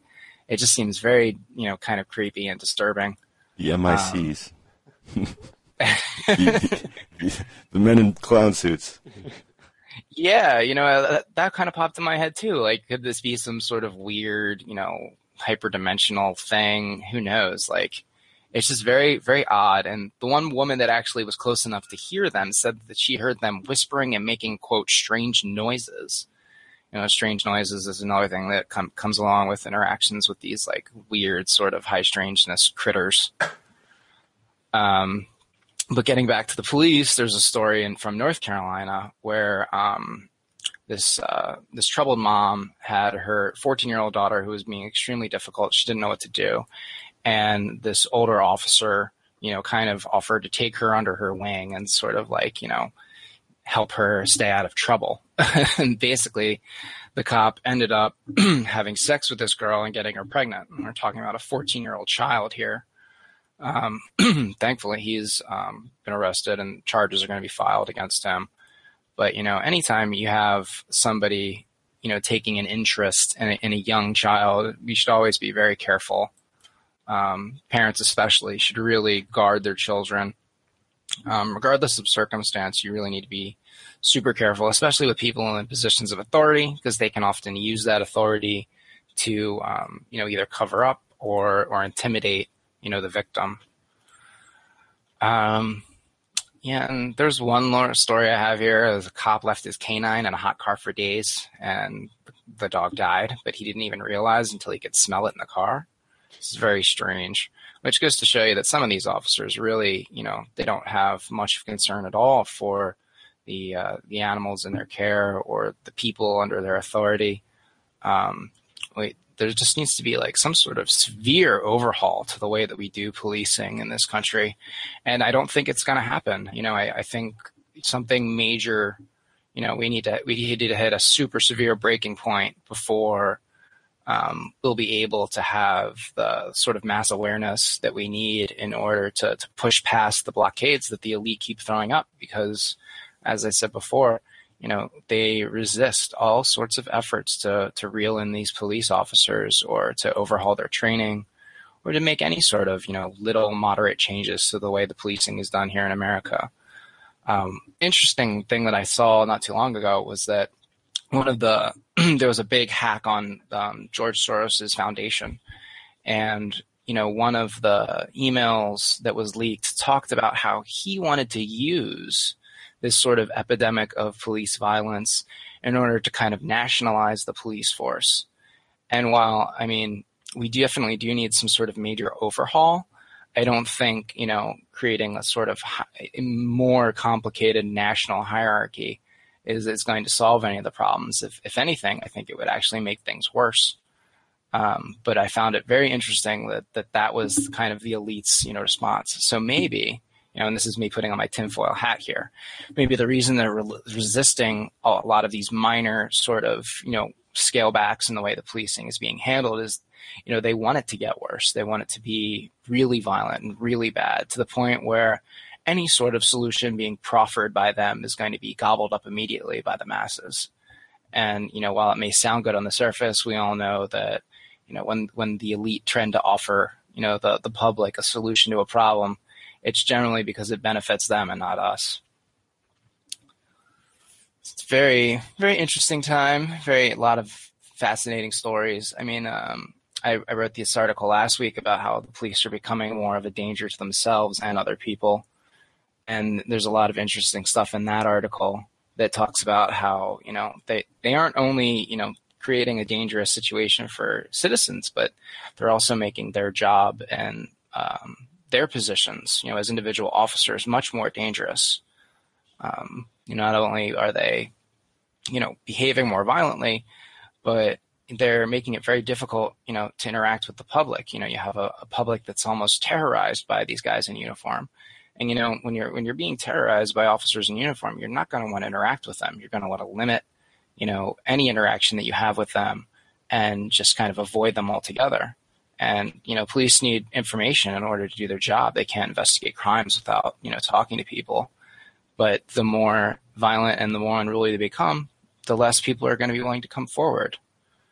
And it strikes me as almost, blindingly obvious, but for some reason, the officers don't really, they don't take to it. And anytime you see a story about an officer that does attempt to, reel in their fellow officers, they get, slammed. Yeah, there was a story about a woman officer who tried to peel off an officer beating a guy. I think it was a kid, actually. I can't have the story in front of me. And she had basically the book thrown at her. She was fired and all this stuff. I believe she was the only woman in that department as well, and she was a lesbian. So, it's curious as to whether or not, they were going after her because of her behavior, or because of her gender and her sexual orientation. This was probably in the South somewhere, if I can recall the details. But yeah, it's definitely crazy out there. Don't know where it's going, but one thing we can, doggy. One thing for sure is that, nothing's going to change until, something major happens in order to drive that change. So hopefully, just being aware of all this stuff and sharing it, we can kind of, protect ourselves and our listeners. If our listeners are aware of all these stories, maybe they can, make a choice at some point in time where, they avoid some sort of violent outcome. At least that's kind of my hope covering this stuff. Good. Yeah. I mean, it's just nonstop, and things aren't getting any better. So I think the only thing we can take away at this point is to avoid the cops like the plague. Yeah, definitely. I mean, there was a story about a man. I put this in the last article that I wrote. A story about a guy whose wife was carjacked in their home in the suburbs. I'm not really sure where in the country it was. I forget. But he, called the police, and this was an African-American couple, and their assailant was African-American. And he went out to greet the police when they arrived, and he, opened the garage door, and he was in the garage. And without even saying a word, the cops opened fire at him, and they hit him in the leg. And that's like clear violation of the already established protocol. Police are supposed to identify themselves, they're not supposed to just twitch and they hear a noise and all of a sudden they're unloading their guns at someone. Like that's just not how it's supposed to work. There's another story in the article that I wrote. I think we talked about this already, but there was a family that was at home and officers got a report. Somebody called and said that there was a suspicious person in this cul-de-sac, and officers got there. They didn't know what to do, started wandering around the house that was described. And for some reason, they decided to enter the home. I guess the back door was unlocked. They walked into the kitchen, and the dog, heard a noise, and it barked at them. They shot the dog. The family was in the living room. They heard the noise. The father went to investigate. This was a young couple and their 1-year-old child. The man went to investigate. As soon as he opens the door to the kitchen, the guns go off, and they hit him. Thankfully, he wasn't killed, but and they actually, in that incident, one of the officers was shot. And it's not really clear how, the officer was shot, but it was one of the other officers that shot him. So it's just, these guys they're dangerous. They're not trained. They're trained poorly, or they're trained, not the way they should be. And they don't have the wherewithal to make rational decisions, in a situation where they have to make these life and death snap judgments. So what are you going to do? Just don't call the police. Mm-hmm. All right. Well, I think that's the end of our show. Thanks again, Brent. Thanks, Brent. Yeah, we look forward as usual to, or we don't. It's kind of a mixed thing because we have you on like almost every week, and on the one hand we're happy to have you on, but on the other hand it's like, oh no, Brent's on again. He's going to have some more depressing stories. It's kind of a mixed bag, right? It's like we kind of have to be aware of this stuff. On one hand, you don't want to just ignore it, but on the other hand, like being aware of it is really depressing. Like, mm-hmm. I mean, it's good to kind of, after you hear this kind of stuff, put on some music, relax, maybe play with your dog or your cat, or go for a walk outside in the sunshine, while the weather's still nice. Yeah.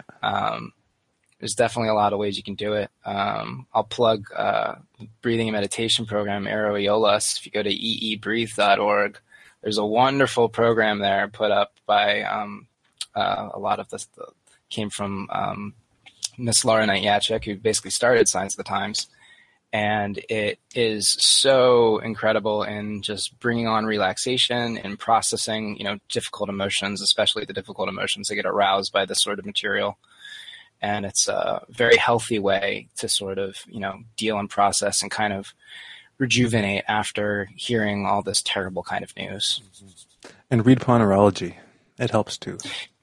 Yeah, Political Ponerology. Amazing book. Definitely read it. Everybody should read it. Yeah, in fact, tough read, but it's worth it. Read Ponerology and then do Aeroolus. Mm-hmm. And then Definitely make some jokes about cops because it helps to laugh too. Yes. All Laughing right. is very clutch. Okay, well, thanks, Brent. We'll talk to you again next week. Yeah, no problem. Take care, guys. All right, take care. Bye. Bye. Bye-bye. All right, we're going to call it quits for today. So thanks, everyone, for listening. Remember, we'll be coming back to topic of Ponerology. Of course, we'll be coming back to more police state roundups, but feel free to read the book and have some questions. We'll be glad to answer them if you want to call in future weeks or send in questions. You can put them in the chat room, either way, or the forum. And we'll get to them, and hopefully we can share some of the little juicy tidbits in there that kind of get forgotten or not really focused on, because there really aren't a lot of people online talking about Ponerology, so this is pretty much the only place you can get a sort of analysis or commentary on it. So we're happy to do that. It's fun because we like the book. With that said, everyone take care, and we'll see you next week. Thanks for listening, everybody. Goodbye. Be well.